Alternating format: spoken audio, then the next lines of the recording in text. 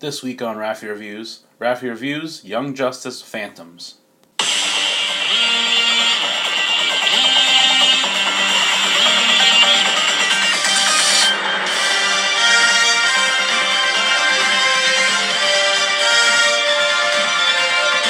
So, at the time of recording, Young Justice wrapped up Thursday, which was yesterday. And I really thought about kind of putting this off until like the weekend.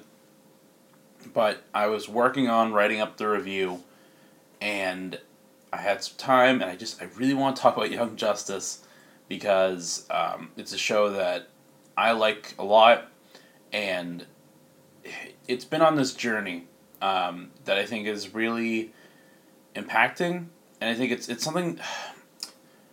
Young Justice is like this thing that DC and Warner Brothers have been sitting on. And I don't think they realize just how golden it is and how it's one of the best things that they're producing right now. And I think it's almost a shame that it isn't getting more attention and it isn't getting more, I guess, like, more budget put into it. A very, very brief history here is that in, I think, 2010, there was this animated show on Cartoon Network called Young Justice. And it was a show based in the DC universe. It was about the sidekicks of, the big DC superheroes coming together and kind of forming their own superhero team under the banner of the Justice League, but still on their own, kind of a private, covert team of sidekicks. And the show was, successful, obviously. The storytelling was great. The whole thing had Greg Weisman backing it, Greg Weisman being the person who also created the Spectacular Spider-Man cartoon, even before then. Even further back than that, he created the show Gargoyles. So, Weisman knows how to create a universe, tell a story, and Young Justice was no exception. And the other thing about the show that I think drew in a lot of attention from, people probably in their teens or younger than teens. Young Justice was a show that wasn't just about young superheroes, but it was about young people and the things that they have to deal with and the trials and tribulations that they have to face.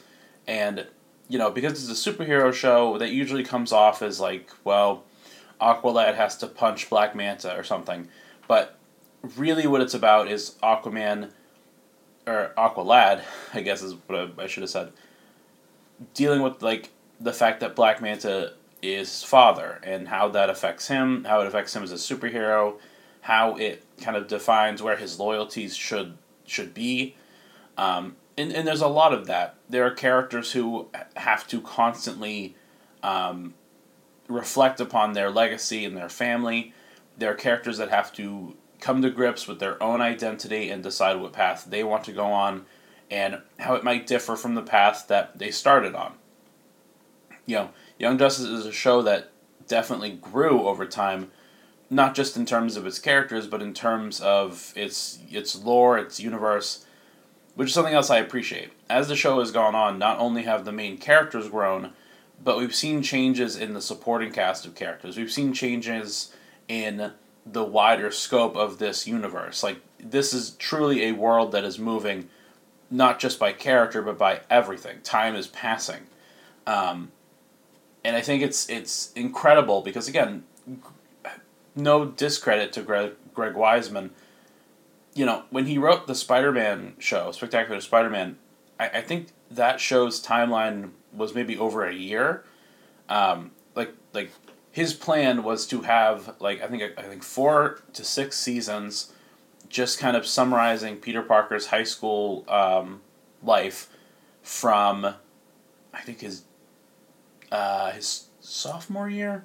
I can't remember if sophomore is the second one or if junior. I think sophomore is the second one, but no, yeah, his sophomore year on. Like, it was a shorter time frame, whereas Young Justice, because of time jumps and everything, I think this universe is like, I want to say, let's see, the first time jump was like 5 years and then another 5, so like 12 years, I guess.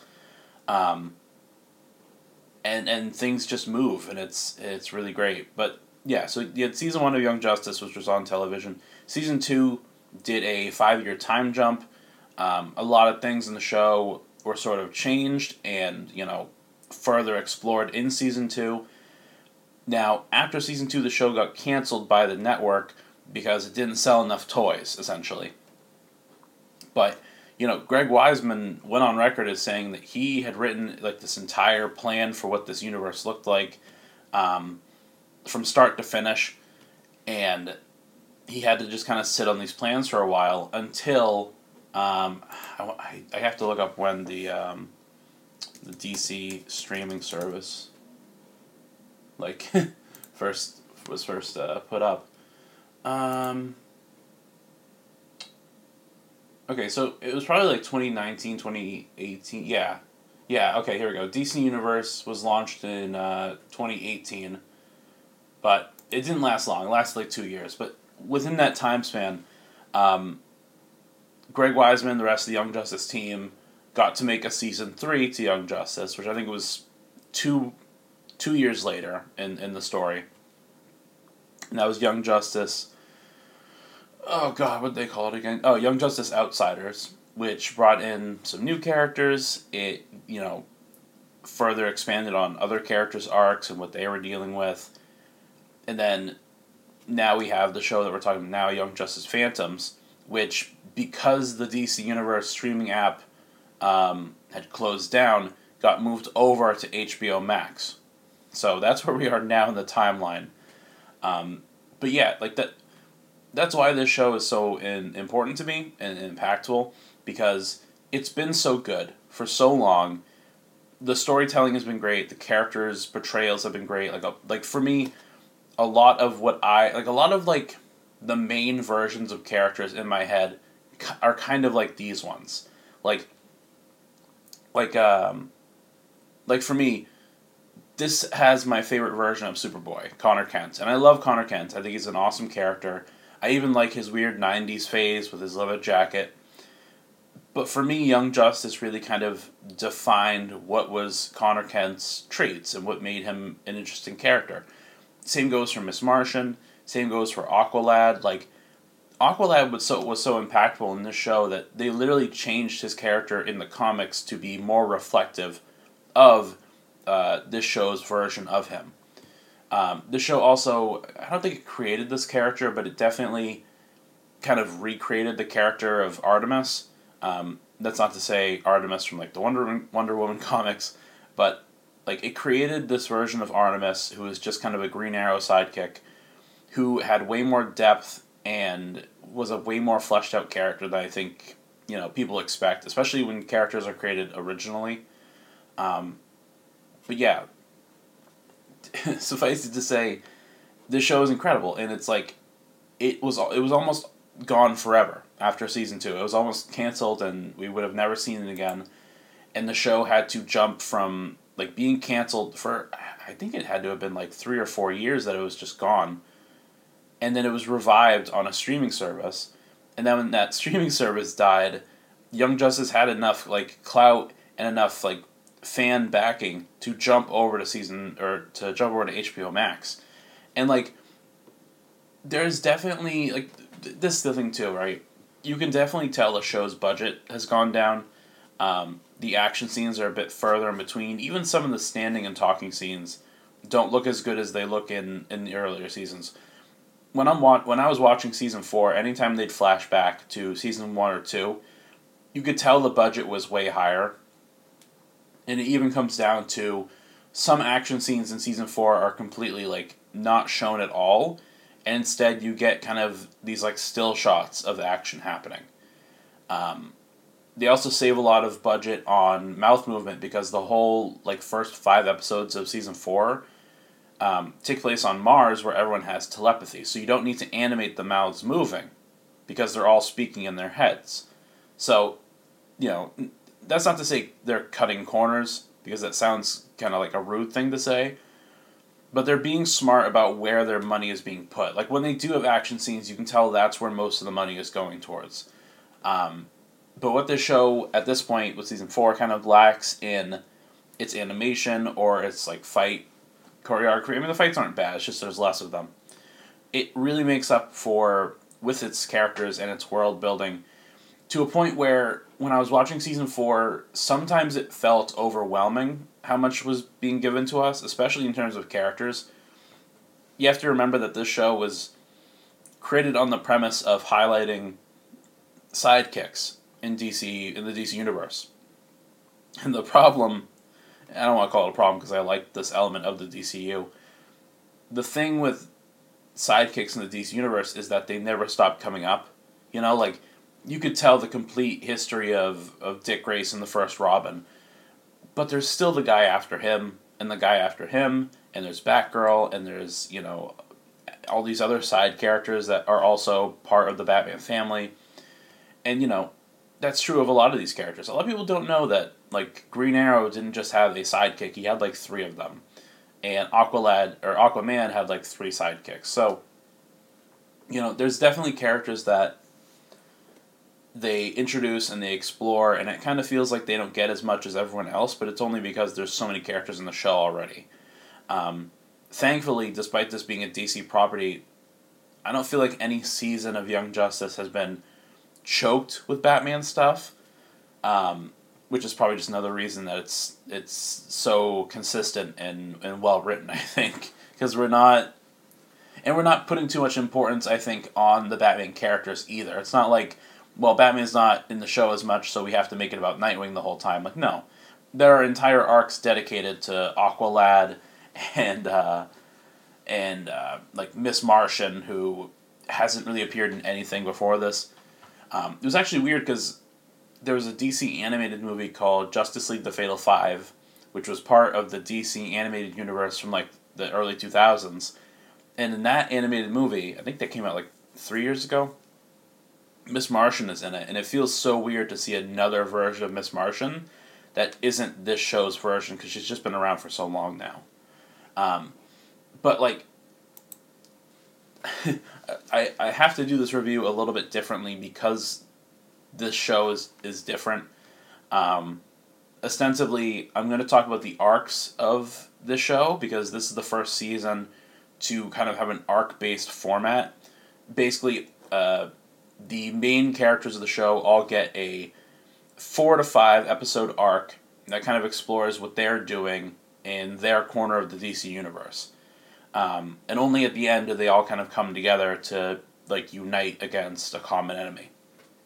Which I think is smart. I think it's a good way of telling a story. And it's nice, too, because for most part, all these arcs have different things going on, but it allows the writers to connect them, like, in the background. And I think that's smart because it gives everyone time to breathe, time to have their own story. Nobody is taking up more time than anyone else. Excuse me.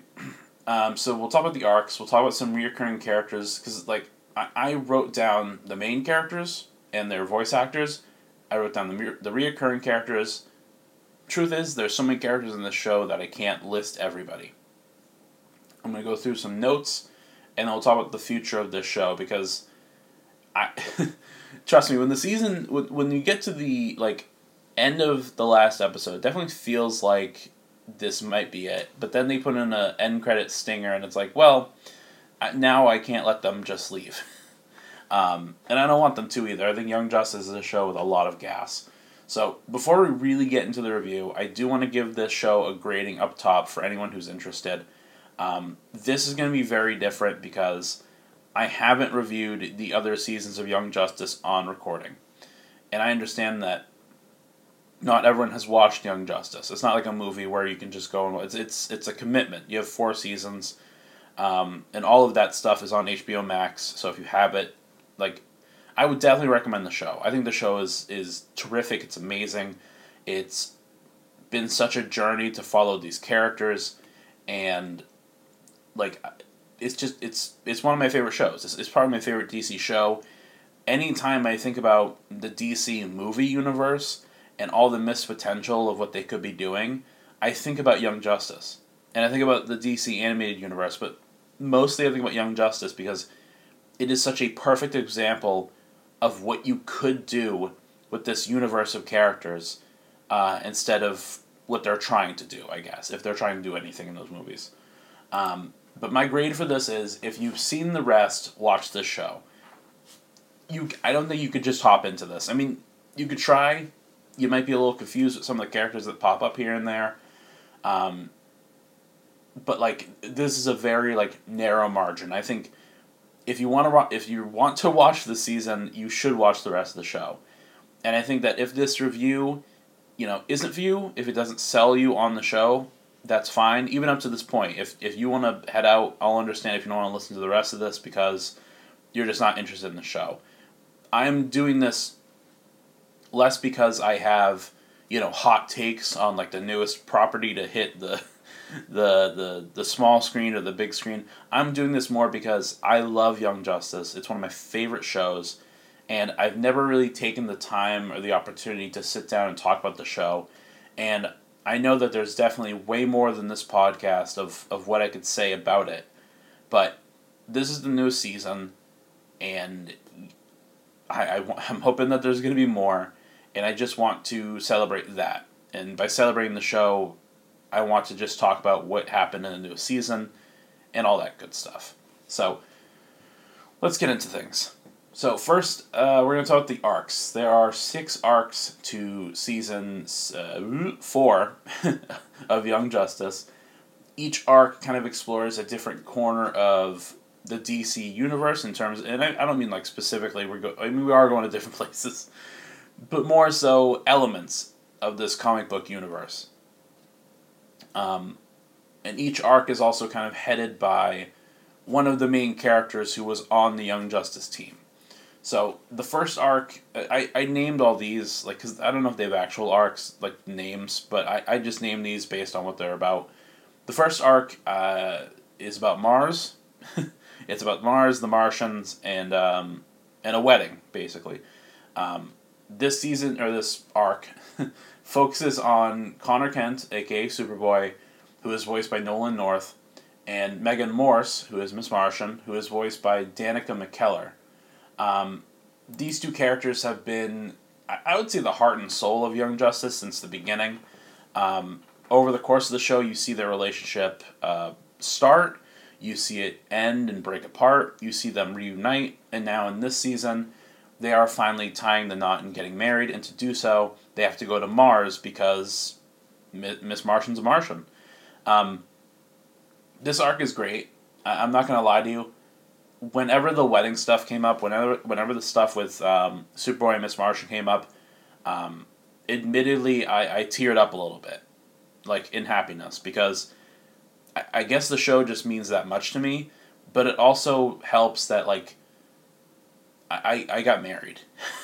Like, pretty recent to when season 4 was announced and everything, and so after having my wedding with Macy, being able to watch this show and see it start with these two characters who we've watched grow up and change, and it's, I don't know, this might be a little too personal, but it's kind of reflective, I think, Superboy and Miss Martian met when they were teenagers.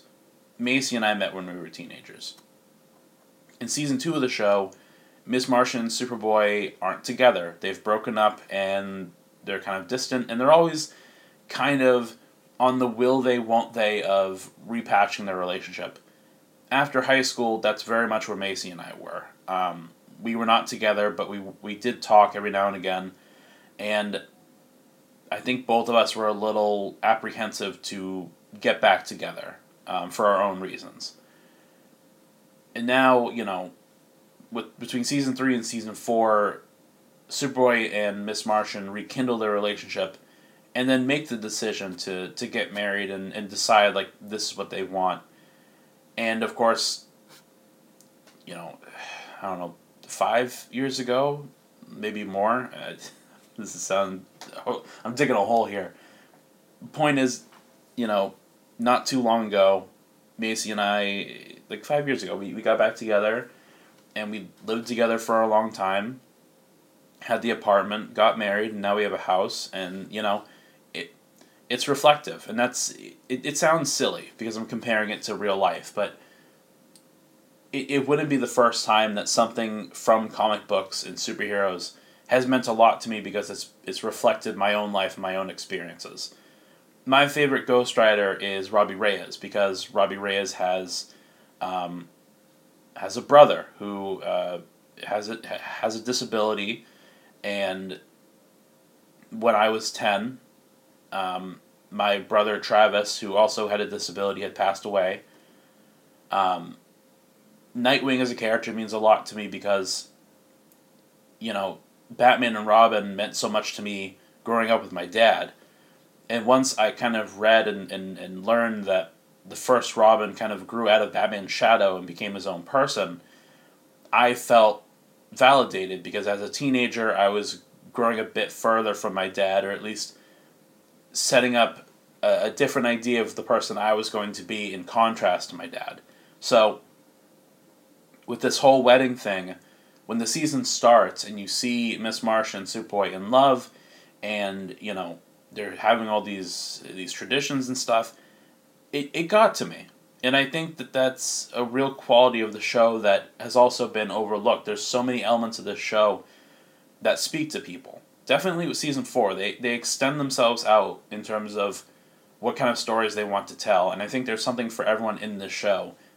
And for me, it's definitely that. It's definitely this sort of, not to say like the final note on these two characters, but it's this milestone for these two people who just love each other. And despite everything that happens around them or happens in their life, they keep coming back to get together because of that love, because it's so real.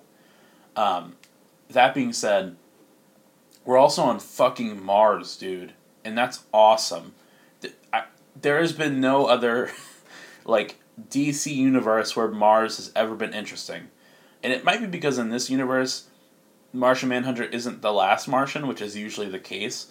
But here, the Martians are all still alive, and it's so good, right? I think I talked about this on recording before, but the thing about the Mars arc in Young Justice is that it's not only about Connor and Miss Martian getting married. Like, that's very important. It's definitely the heart and soul, all that stuff. But with Mars, there's this... it's like... I don't want to say it's so real world, but it's very reflective. Because the Martians are these superpowered beings, right? One of them could kill like 20 humans or something, if at least. And yet, that kind of divide between people carries over to Mars. Like, just because they're aliens to us, just because they're Martians, doesn't mean that they are not, like, they're still affected by things that affect humans as well. Like, when Miss Martian comes back, some people see her differently, because she went to Earth and then came back with her Earth boyfriend, and now they're going to have a wedding. And it's kind of reflective of culture. Like, if you belong to a certain culture, and you leave your home, and you come back with someone from a completely different world, metaphorically or literally, you're going to get stares. People are going to talk about you behind your back. It's, for as kind of important and integral as these cultures are, some of them are weary to outsiders, and they're weary to people who leave their place and then come back, So there's that. There's the fact that there are different colored Martians. Like, there are green Martians and there are white Martians. And, again, it's a race issue with that, because Miss Martian herself is kind of mixed. And that has had a toll on her extended family, on her relationship with her sister and her brother. She has a lot of siblings. And like, it's nice, too, because, like, usually with, like, wedding arcs or love arcs, it's usually just about that. It's usually like, okay, how is Miss Martian going to deal with being the fiance of Superboy? Or it's like, it's kind of like when two characters are in love like this, or their arc is based on their love, that's the only focus. Like, it takes away from the individuality of the two characters, because the whole thing about them is that they're together. But in this arc, you not only get the wedding stuff between the two characters, but Miss Martian has her own stuff going on in terms of her race and her heritage and her family, and how her family relationships are strained because she left Earth, or because she's accepted her nationality as a white Martian. It's all done really well. Add to that this bit where some, like, the Martian kids on Mars, like, love superheroes on Earth. Like, they actually disguise themselves as Earth superheroes because they think they look cool, and because Martians get, like, TV from Earth, basically. And it's really, again, it's really cool, because you see that with culture now, is like, even in other countries where, again, the rules are a bit more strict, you have people who are fans of superheroes. You have people in countries that hate America who love Captain America. And especially with young people, like, young people will try to emulate not just what they see on TV. I don't think that's completely true, but they'll try to emulate, like, the cool, popular thing that all the other kids are talking about. And if you're a Martian living in this universe and everyone's talking about all those cool Earth superheroes, you're gonna get invested. You're gonna make yourself look like an Earth superhero because that's what everyone's into now. You know, it's like, again, these Martians, they can shapeshift into dragons and shit. They could read your mind and make you forget who your mom is, and yet so many aspects of their society are similar to the human race. And I love it because it tears down that divide of aliens being that different from one another. It tears down the preface of what being human is, because it's not being human, it's just being sentient. If you're sentient, if you're alive, if you're part of a society or a culture, these things are going to happen, like, regardless. These things are going to happen whether you like it or not. And more of these societal things are reflected later, because we check in on the characters called the New Gods on planet, what's it called? Genesis? We'll talk more about that later. I really shouldn't spend too much time on these things. But, like, on Genesis, there are the New Gods, who are these beautiful, superpowered beings. And then there are, like, the bugs, the foragers. Like, there are these insects that live, like, on the ground level. And there's a culture divide there as well, because some of these people are strong and some of these people are bugs. And again, it's everywhere, and it's reflected here on Mars. And it's done so well. Mars, like, there's so much world building in this show, and Mars, it gets the best of it, you know? They establish, like, how like, rulership works on Mars. And it's kind of, I guess, like, a European thing. Ostensibly, if you're a red Martian, that means you're part of the royal family, which means you will be king one day. And they actually do, like, this really good reinvention of a really obscure character called Gem, the son of Saturn. But in this show, he's a red Martian, and he's, like, the newfound king, and he's a fun character. He's nice. But yeah, dude, like, it's so good. And the way the Mars arc kind of ends sets up so much of the potential for the rest of the show, because, spoilers, I guess, in the Martian arc, it ends with Superboy seemingly dying, which kind of sets off all these other dominoes for the characters and the events that happen. To cut that down, Superboy didn't die. He ended up in a place called the Phantom Zone, which you might know from, like, Superman movies and stuff. While Superboy's in the Phantom Zone, he meets General Zod, this being General Zod's premiere in Young Justice.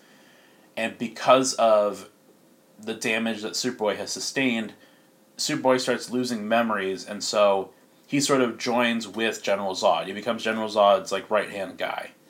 And in the end, tries to help General Zod escape the Phantom Zone and get back to Earth. More on that later. More of that at 11. I'll try to shotgun these as much as I can. The next arc is, like, the Assassin arc. It focuses on Artemis Croc, who is voiced by Stephanie Lemelin.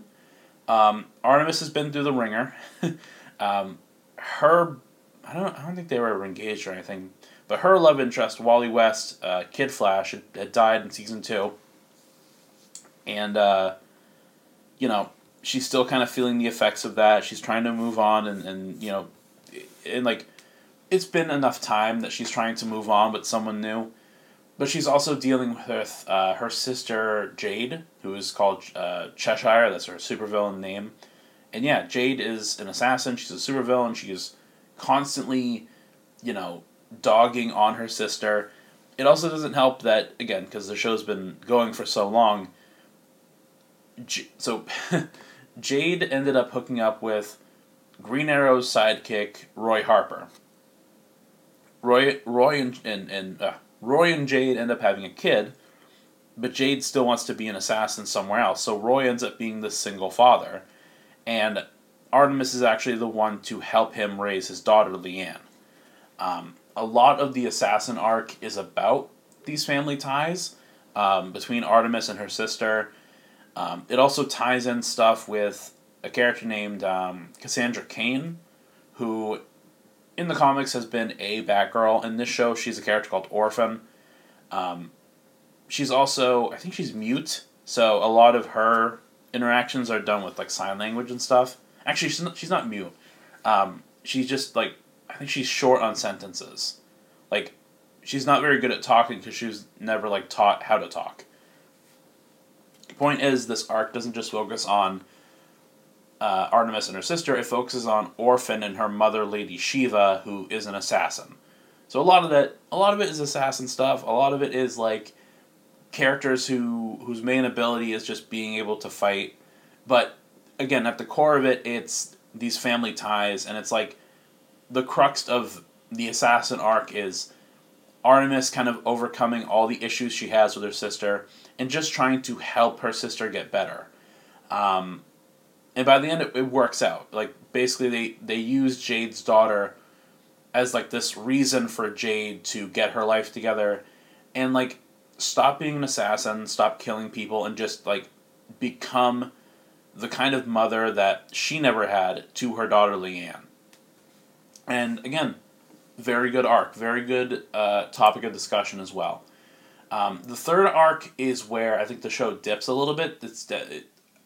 It's the magical arc, and DC has a bad history, I think, when it comes to telling stories about magical characters.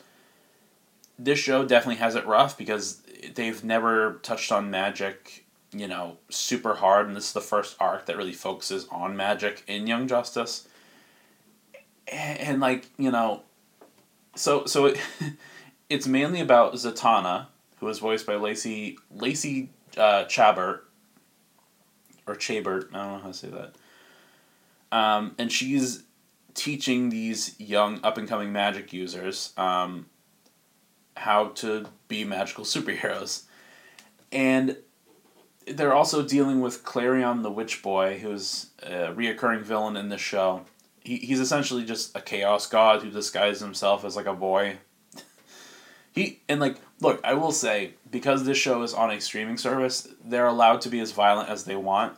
There's this whole bit where Clarion, or a character like Clarion, basically like separates this security guard into like a skeleton, muscles, blood, skin, like separates everything about him and just scatters it around the room. Like, this season gets gory in places. I will not lie to you.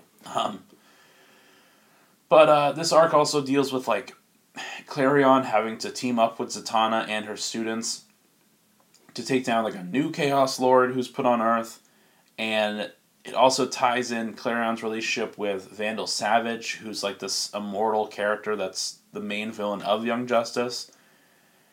And like, I don't know. I don't know if it was like the stuff with Vandal, because I like Vandal well enough, but so much of this show is kind of on his shoulders, and I don't think he's entertaining enough as a character to be the main villain of the show. But the whole thing with the Zatanna arc is, it left me with a bad taste in my mouth, because it felt like it gone on for too long. It felt like a lot of it was just sort of introducing characters without actually like pushing the plot further. I will say it did some interesting things with Mary Marvel, who's a member of the Shazam family. And it kind of gave this like interesting bit of dirt on Zatanna as a character, because part of the reason she does what she does is to get her father back. Her father, whose name is Zatara, was a magical superhero, but ultimately had to become Dr. Fate, which essentially means putting on a helmet and becoming like a magic robot. Like, you don't have your free will anymore. You're doing what the helmet tells you to do. But it was this whole thing, it was this whole concocted plan so that the helmet of fate and the role of Dr. Fate could be passed between Zatanna, her students, and her father. But it was all done so that Zatanna could get her father back. So essentially, Zatanna offered up her own students, who she was teaching, as like leverage, or at least she used them so that she could get her dad back, which is like shitty on her part, but also like I don't dislike that.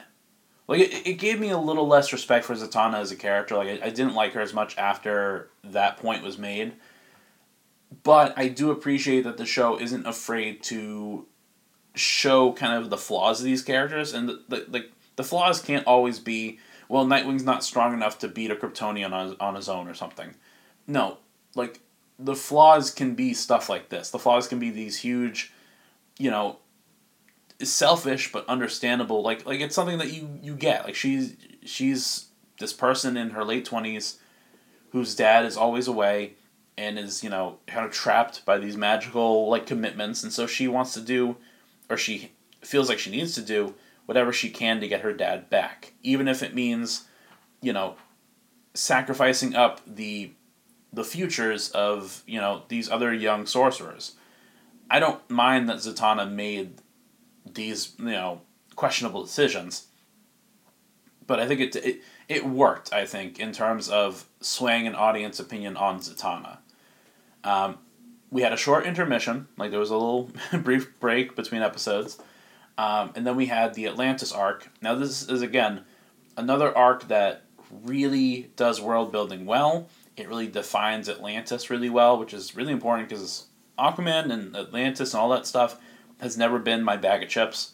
But this arc does a great job, and it's mostly about politics, which, again, politics, not my bag of chips.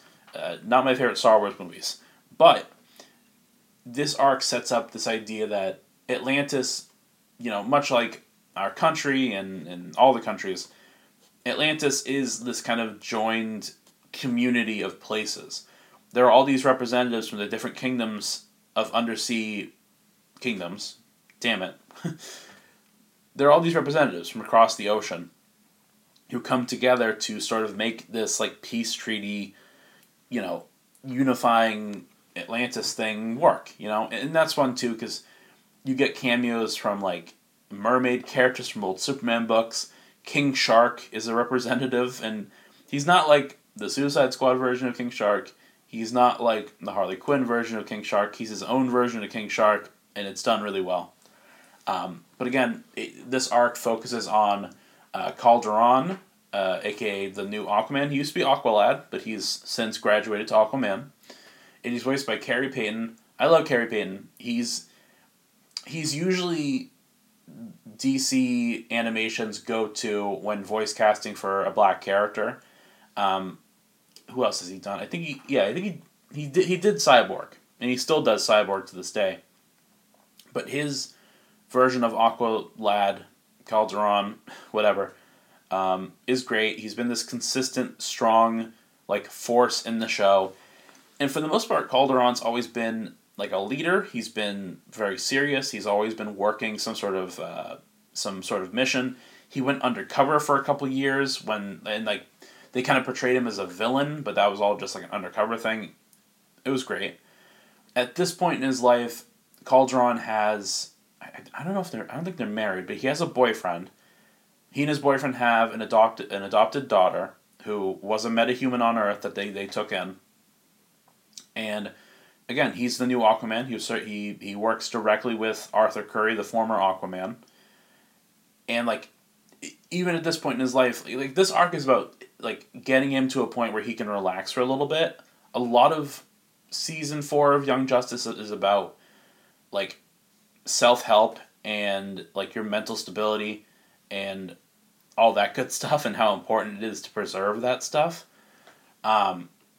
And if you didn't see it with the previous arcs, you definitely see it with this one, because like Calderon by the end of it is like, you know, you as the audience want him to take a seat and chill out for a while, because he's always been working and like you learn so much about his past and his family.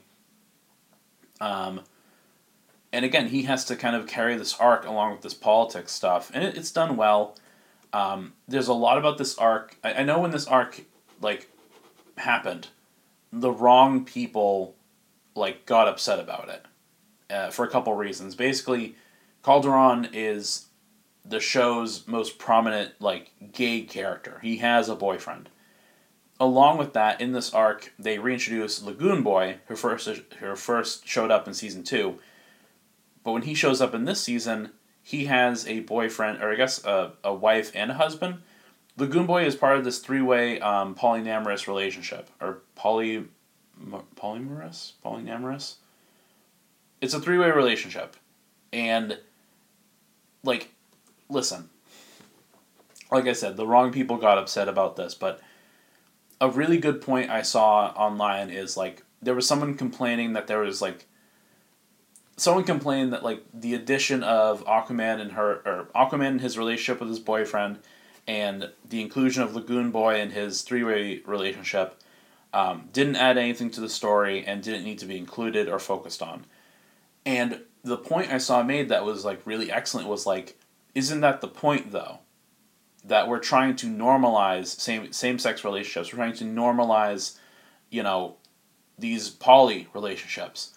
So many elements of season 4 of Young Justice, yeah, they bring attention to some of these more modern aspects of society without focusing on them.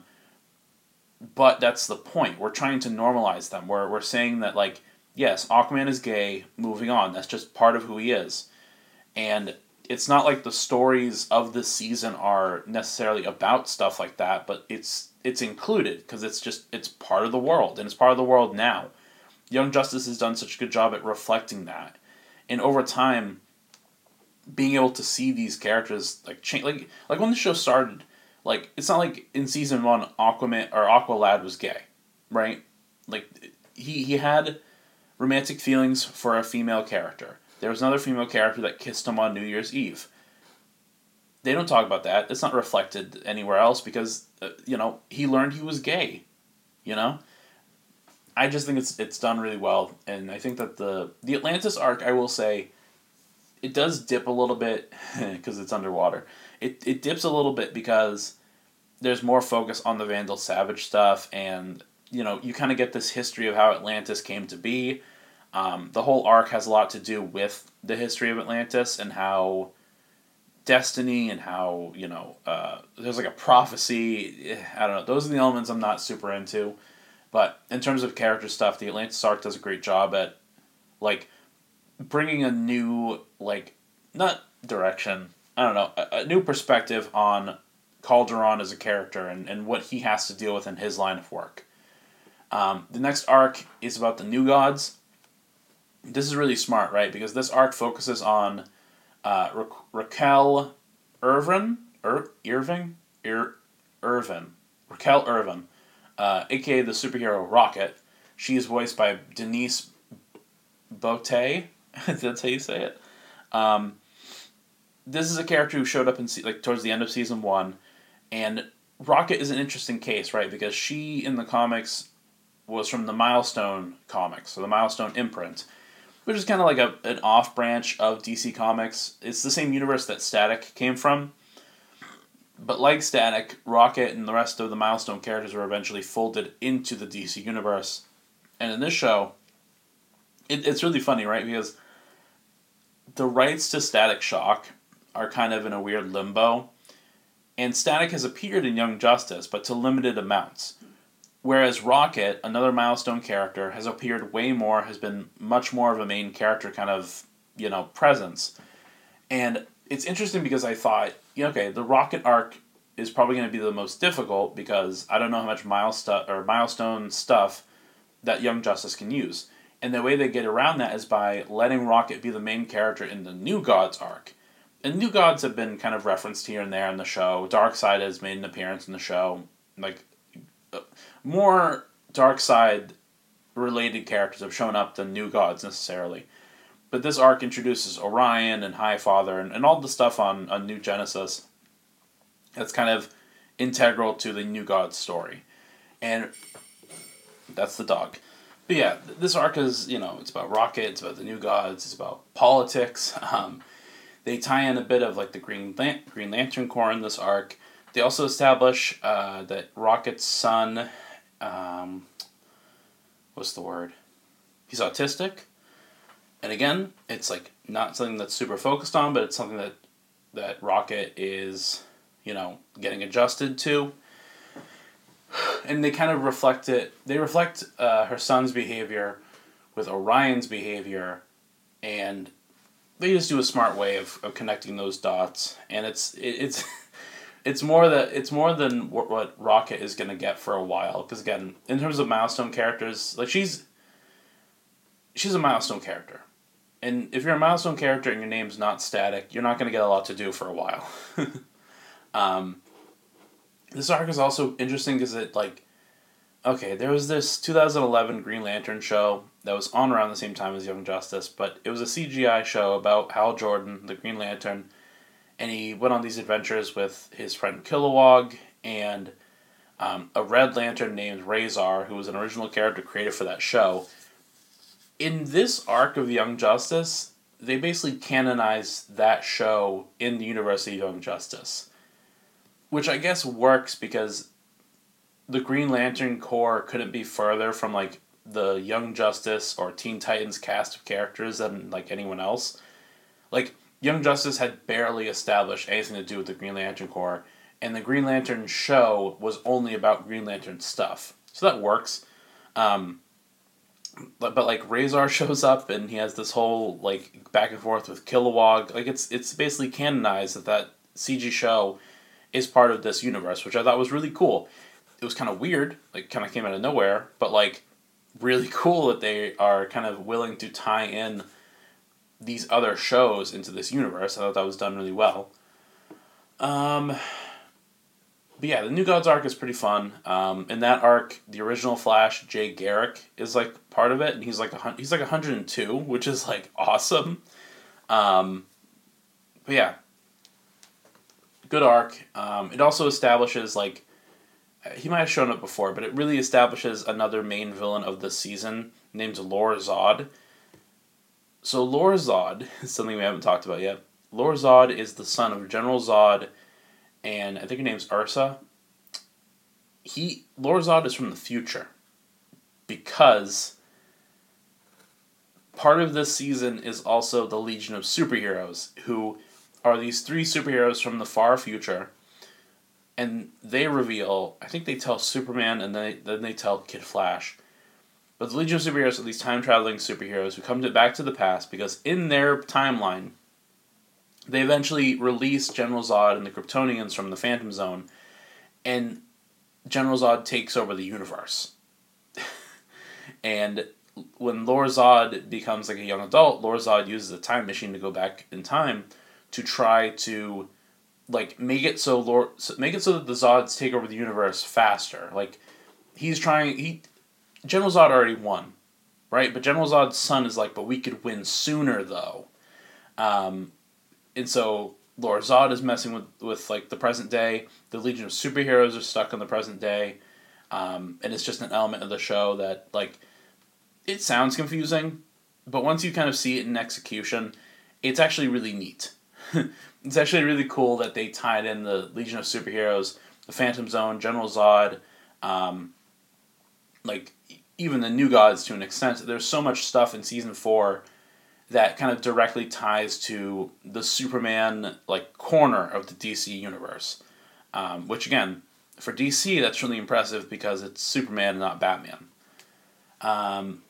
But yeah, the New Gods arc is pretty good, and then the sort of final arc, it ties everything together, right? Stuff starts actually happening. Stuff starts happening by the final arc. Basically, everyone in the superhero community is starting to figure out what's been happening. Lor-Zod is trying to open the Phantom Zone so he can get his father and the rest of the Kryptonians out. Nightwing has finally been recruited by Artemis and the other heroes to help in the investigation. Because Zatanna got a vision that Superboy was still alive, so Nightwing helped her investigate. Nightwing is sort of the central character of this arc. The problem is that it joins everyone together, so it's not really about Nightwing, but he's there now. But Dick Grayson Nightwing is voiced by Jesse McCartney. Yes, the Jesse McCartney you're thinking of.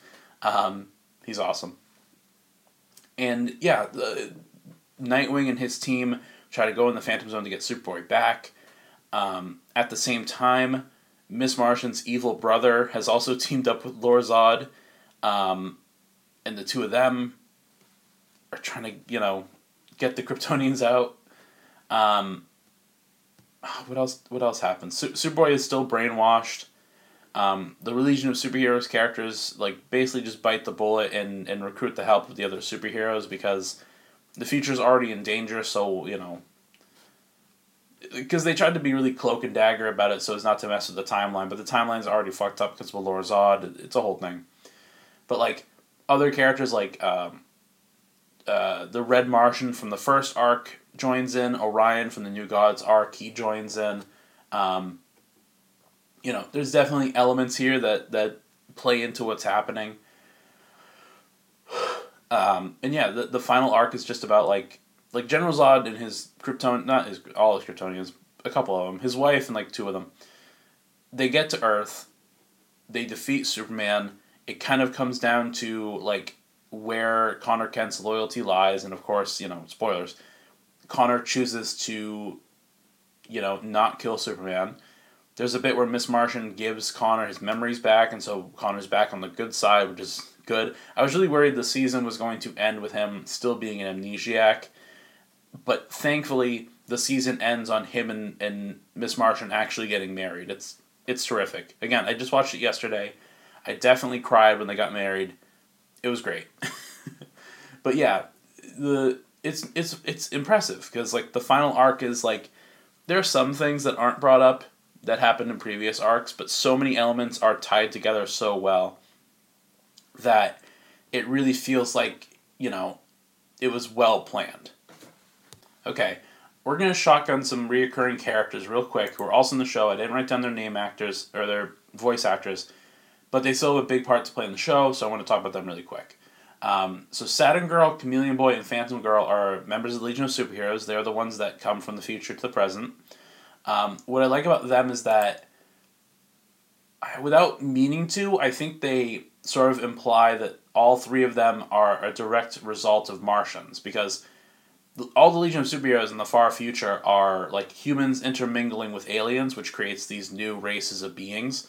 So all three of these characters are technically part human, but they also come from their own alien race that intermingled with humans.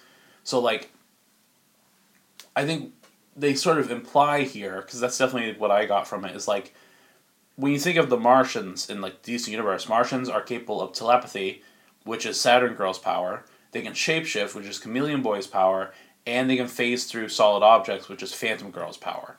So I just think that's really cool. Beast Boy plays a big part in this show. I gotta tell you, again, Beast Boy is voiced by Greg Sipes in almost everything.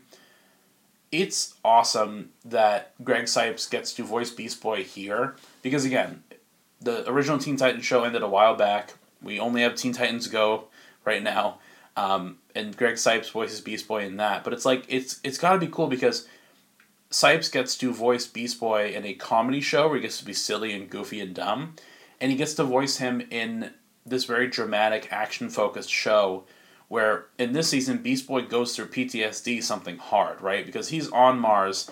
In this show, he's kind of like Miss Martian's adopted brother. He goes through this thing where, because Superboy dies, in quotations, Beast Boy relates that back to everyone who's ever died in his life. His mother, his adopted parents, his friend Wally West.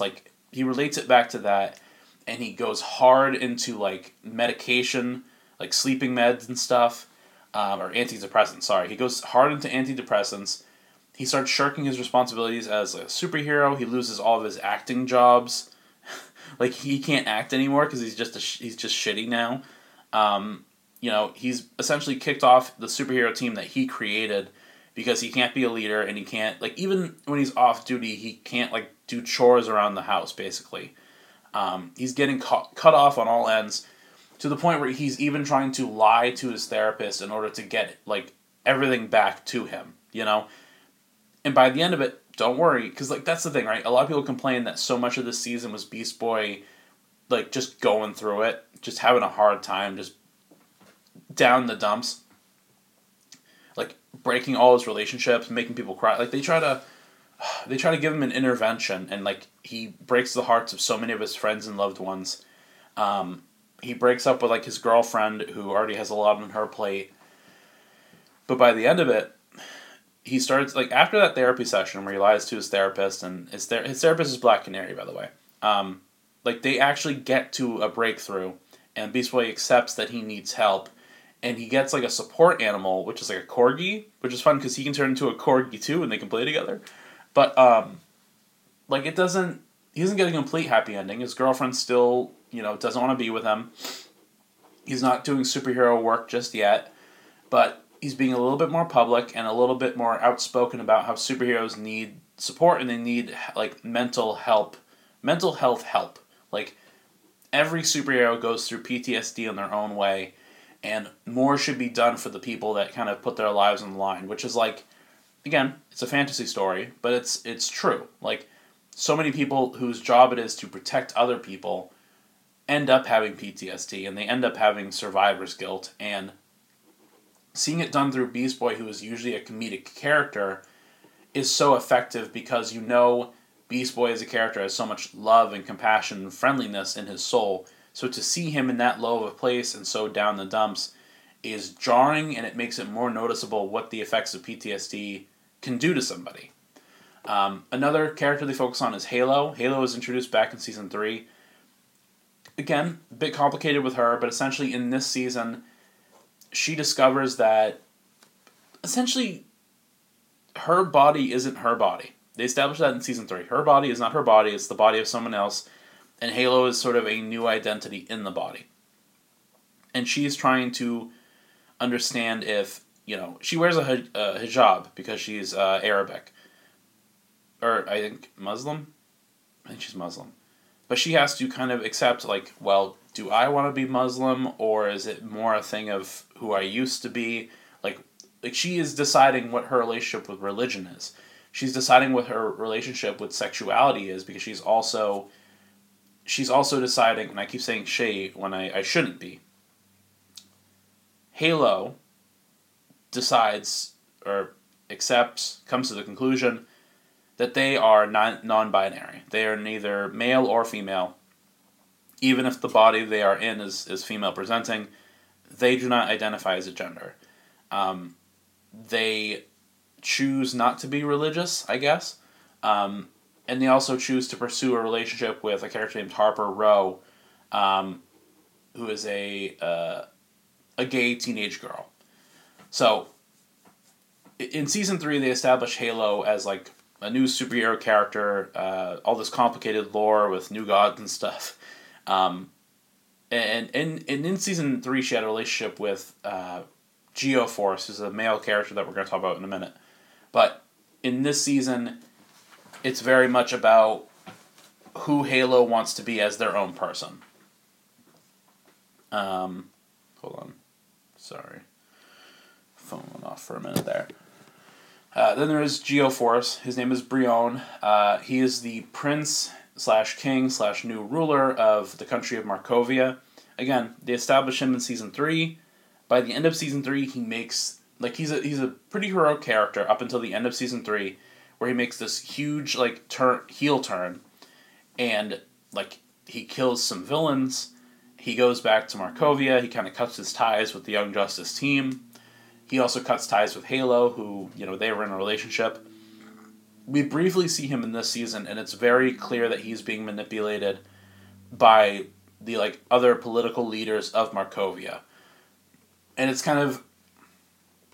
shown that his advisor has the power to manipulate people through touch. So, like, Brion will start having, like, second thoughts about what his people are doing. Because they essentially, Markovia is welcoming in metahumans who have powers and then turning them into soldiers.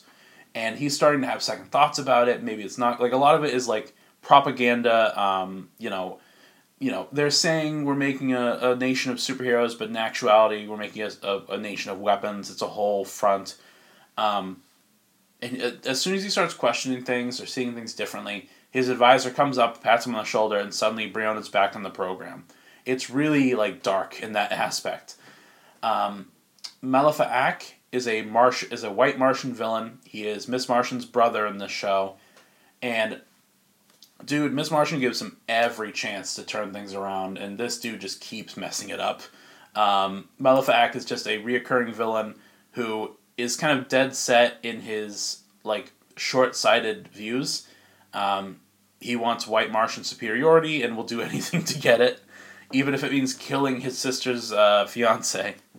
But he makes it through the whole show, and I will say, for as shitty as a character as he is, it's impressive that they got so much out of a character who, like, Malefic in the comics is, like, Martian Manhunter's only good villain, and even then, like, he's not around that often. So for this show to kind of redefine what Malefic is, and actually, like, make a point with his character is awesome. I think he's a really good villain in the show. Again, Vandal Savage, another reoccurring villain. He doesn't do anything. He just kind of talks and is talked to and thinks about the past. I imagine he'll do more going forward. He's done more in past seasons.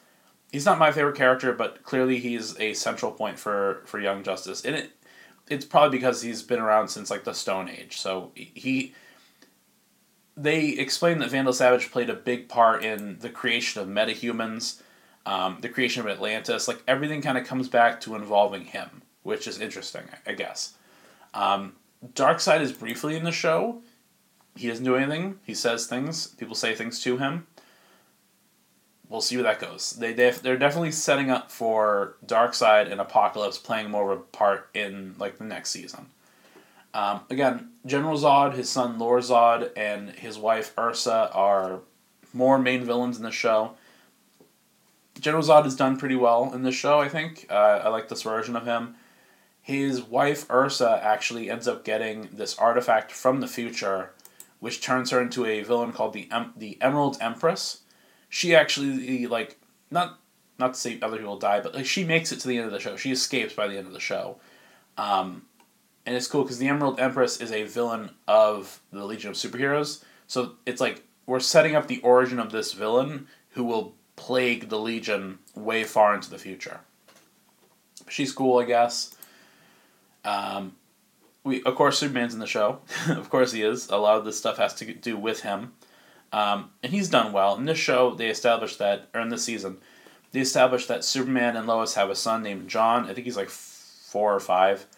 And like when Connor Kent, quote unquote, dies, there's this great scene where Superman sits down with his son and explains what death is. And it's impactful, it's heart pulling, and it's just done really well. I'm really glad that this show gives a lot of respect to Superman. He's not perfect, which I think is really important. He, not to say he's gullible, but like, he gives people the benefit of the doubt. He's kind of goofy, but I kind of like that too. Like, Superman is portrayed really well in this show. Bart Allen, Kid Flash, there's not a lot of character stuff with him, but he does help the Legion of Superheroes, so he is involved. We talked about Clarion a little earlier. He's just a little shit.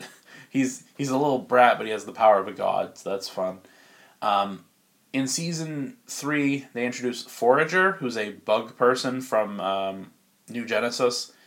In this season, we meet another Forager, which because of their species or whatever, they all refer to themselves as Foragers. This new Forager, Forager 2, is a female bug person who falls in love with Forager 1, and just because it happens, one of the other Green Lanterns ends up dying, and his ring goes to Forager 2. So the New Gods get a Green Lantern representative, but it's a bug person. It's not a New God, and so that kind of changes, not the power dynamic, but it changes the perspective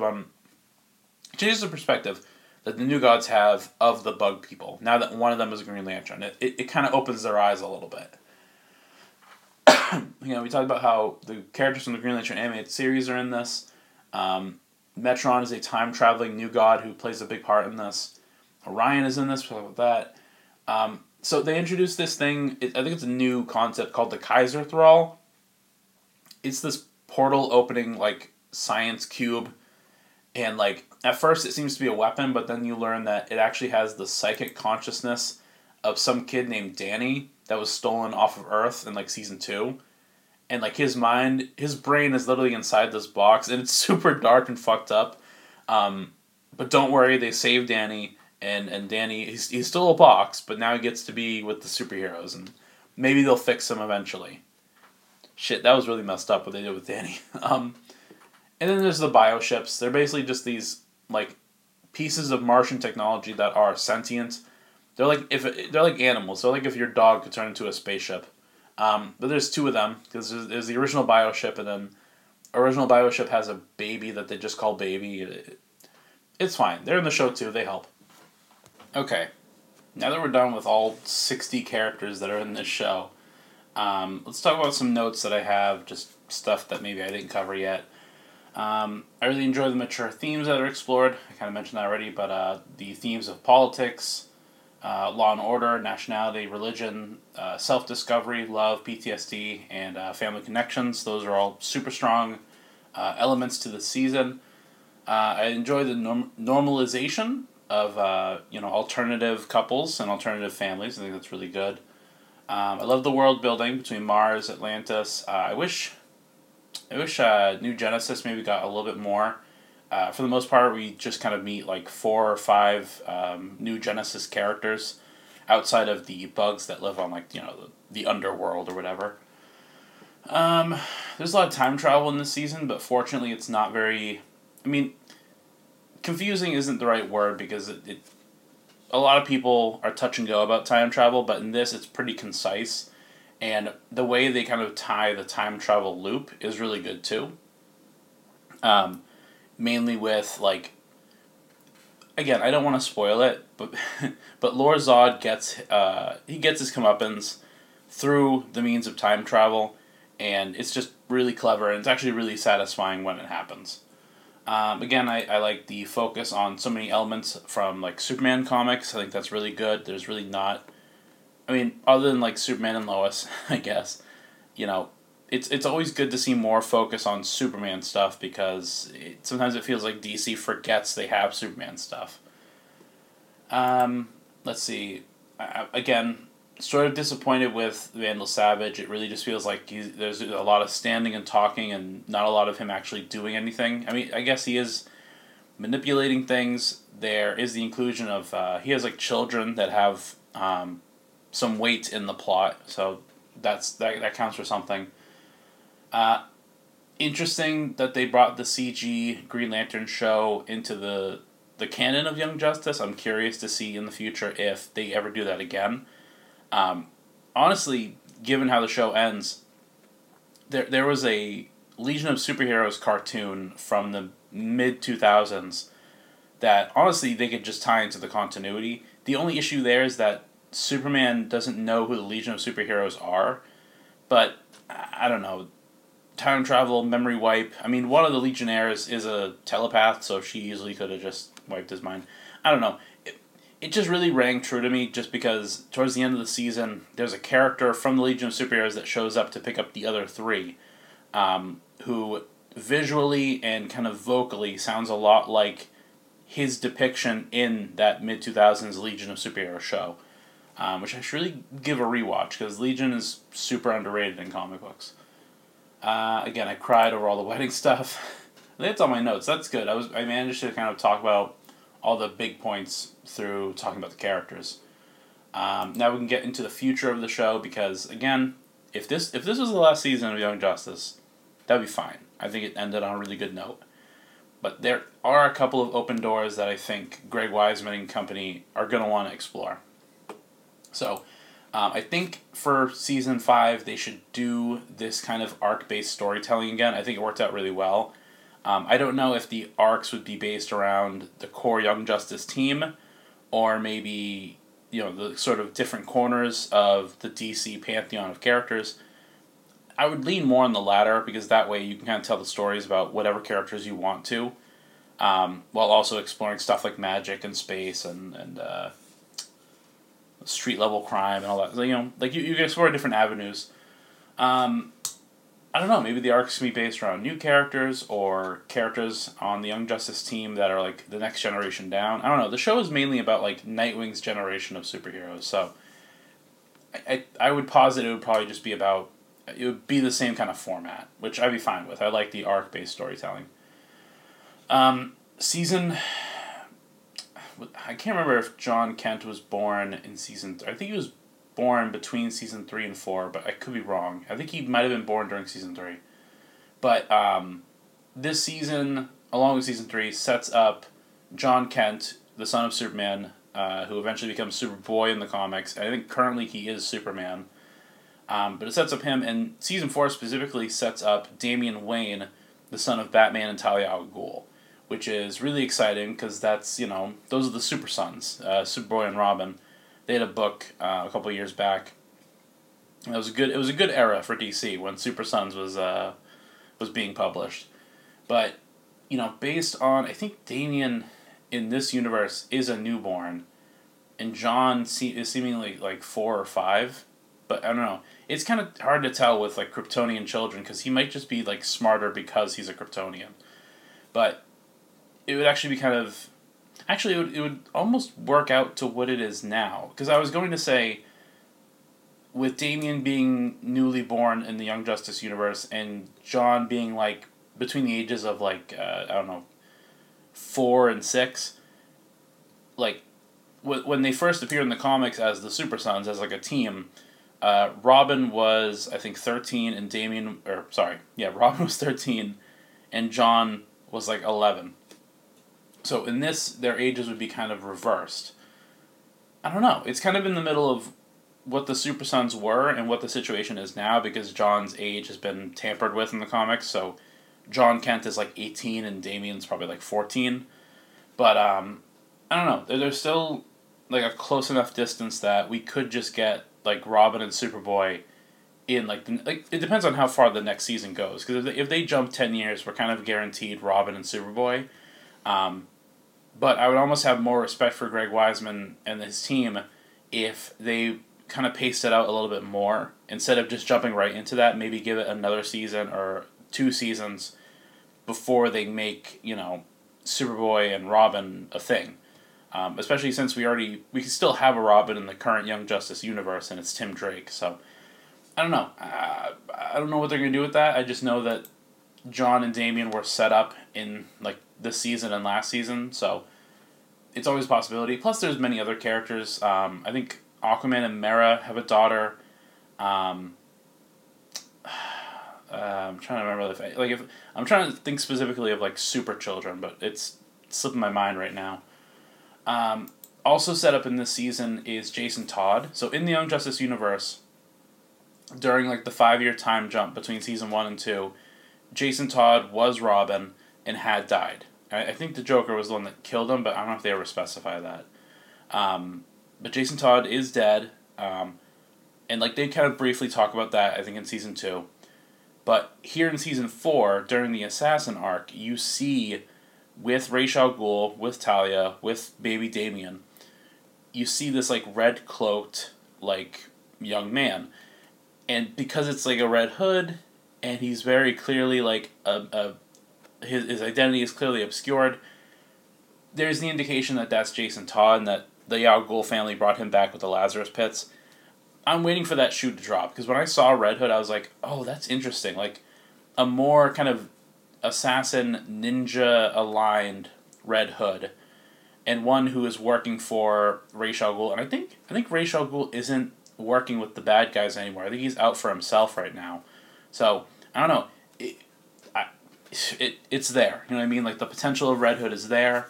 Him reappearing, especially now, like in the Young Justice universe, would be really interesting. Especially because of another character they introduce at the end of season 4, like after all the credits. The stinger for season 4 is Supergirl, Kara Zor-El, the cousin of Superman, who, I don't know, maybe they'll change her origin, but in this show, they reveal, okay, because part of the plot is that by the end of it, Darkseid gets his hands on a bunch of Kryptonians, and one of them is Kara. So, Kara Zor-El appears to be working for Darkseid as one of his, like, female Furies. And along with her is Mary Marvel, who's a member of the Shazam family, I think I mentioned her earlier, and Big Barda, who's one of the main, like, New Gods characters that people recognize. So, that would seem to imply that the New Gods and Darkseid are going to have a bit more of a presence in season 5, and it indicates that now we're getting Supergirl in the Young Justice universe, which is funny because I never even thought about the fact that Supergirl was missing, but definitely in recent years, Supergirl's like profile has gone up a bit more, so now would be a good time to introduce her, especially if she's being introduced as like a brainwashed minion of Darkseid, because it gives Superboy kind of a new plot. Like, and when I say Superboy, I mean Connor Kent. It means we could see Connor have to be the one to bring Supergirl out of her brainwashing, which would be poetic because when they introduced Connor Kent in the first season, I think in like episode 1 of Young Justice, he is brainwashed. So it kind of comes full circle. I think that'd be really cool. And it also indicates that we're not done talking about Kryptonians, which I think is just incredible. But yeah, Supergirl, Mary Marvel. So the Supergirl thing would kind of imply we're going to talk more about Kryptonians and the Superman family, but it's also important that Mary Marvel is included in that too as, again, another minion of Darkseid, because it means we get more Shazam family stuff, and I think Black Adam has shown up in Young Justice, but he hasn't been as big a deal as he probably should be, and I think in the wake of the Black Adam movie and, Shazam 2 eventually coming out, Greg Weisman might have a bit more story to tell with the Shazam family. It's funny, too, because I don't think throughout the entirety of Season 6, Billy Batson Shazam does anything. He shows up once, but he doesn't do anything in the story, despite the fact that his, I think it's his sister, Mary Marvel, has, a pretty big plot during the magic arc. There's this whole thing about her almost having, an addiction to using her magic powers. So I'm wondering if we're going to see more from that. Maybe if there's other members of the Shazam family that we haven't been introduced to yet. But we'll see about that. Again, I mentioned Big Barda was introduced. You don't get Big Barda without Mr. Miracle, who is an amazing character. Tom King definitely raised that guy's profile as well. So maybe we'll see him in Season 5 of Young Justice. That'd be cool. His deal is that he can escape any trap. So, the cool part is the characters that are sort of involved with Big Barda and Mr. Miracle's origins have already appeared in Young Justice. So it's not too far, of a toss to be maybe these characters will show up. People already know, the characters already know who is responsible for creating characters like Big Barda and Mr. Miracle. So I don't think it's out of the question. I don't know if this is going to go anywhere, but Mera is in charge of Atlantis right now. The role of Aquaman is shared between Lagoon Boy, Calderon, and Arthur. And Mera is kind of the king/queen of Atlantis. She's ruling Atlantis now. Which is cool. They've definitely, especially in the Atlantis arc, they've done fake outs with clone versions of characters like Aquaman's brother, and the progenitor of all Atlanteans was a clone that they introduced there. So I can totally see a thing where Atlantis might, because this is going to sound dumb, but it's a comic book thing. Mera has a twin sister named Siren, who is a villain. So they could either do that, just have Mera get kidnapped, taken off the board, replaced by her twin sister, who's all disguised and stuff. They even have magical charms for disguises in this universe. Or, again, they might just clone Mera, and her clone is the Young Justice version of Siren. Whatever they end up doing, I think, shifting control of Atlantis to Mera, it could set up a potential story where Atlantis falls under the control of evil forces. We could see Calderon's loyalty kind of tested again, the same way it was tested in Season 2, between his father, Black Manta, and his fellow superheroes. And that might also be interesting because we haven't seen anything from Themyscira in the Young Justice universe. Wonder Woman is a character. She has a voice actress. There are multiple Wonder Girls, right? But we don't know much about Themyscira in the Young Justice universe. And I don't think in the show they've really gone there or talked about it.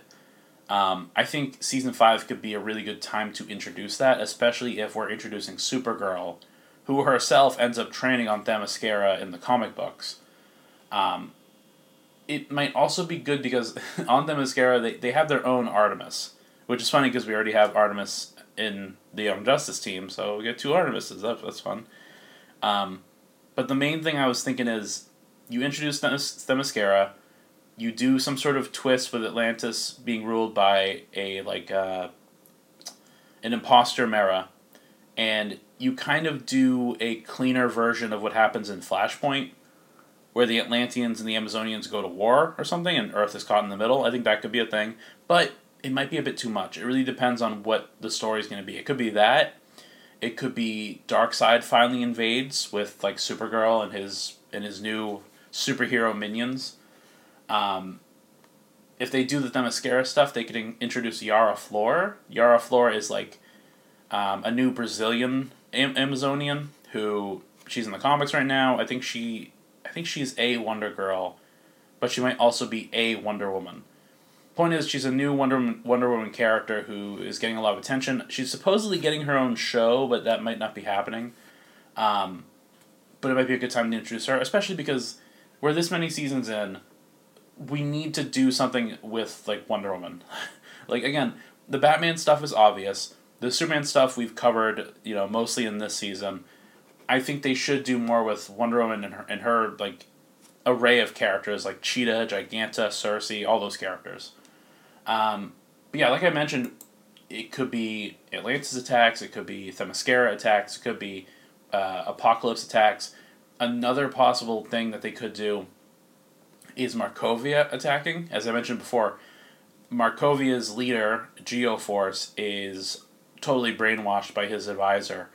And it really feels like that shoe will drop eventually. But it's like we could get Markovia as like a world war situation, like World War III, which, I mean, was another thing in the comics. Only Black Adam caused that, I think. Or we could just get, again, alien invasion, Themyscira invasion, Atlanteans, whatever. What I'm saying is there's a lot of potential for war in this universe. I'm wondering if Season 5 might be too early to reveal, because the idea is that Superboy kind of inspires the creation of the Legion of Superheroes in the future.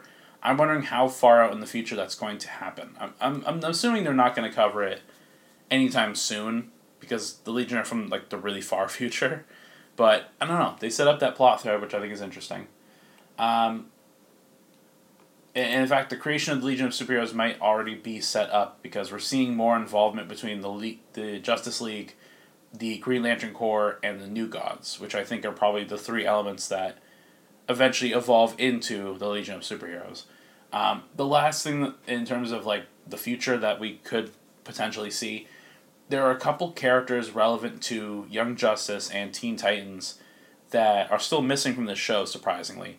We haven't seen Starfire. We haven't seen Raven. There is another Aqua Girl named Lorena.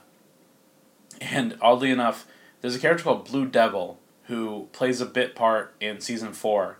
He gets a sidekick named Kid Devil, who later becomes Red Devil. So those are all possible things we could be seeing in Season 5, whenever that happens. I really hope this show gets a bit more of a budget, gets a bit more attention, because it's really good. If an hour and a half of me selling it to you isn't enough, go watch like the first 2 or 3 episodes of Young Justice, and I think you're not going to walk away upset about it. I think you might be hooked like I was. But yeah, this whole podcast was really just me singing the praises of a show that I've loved for a long time. And I really hope me talking about it has sold you on it, or you at least found it entertaining. As always, you can follow me on Facebook, Twitter, and YouTube. And I'll catch you guys next time. Goodbye.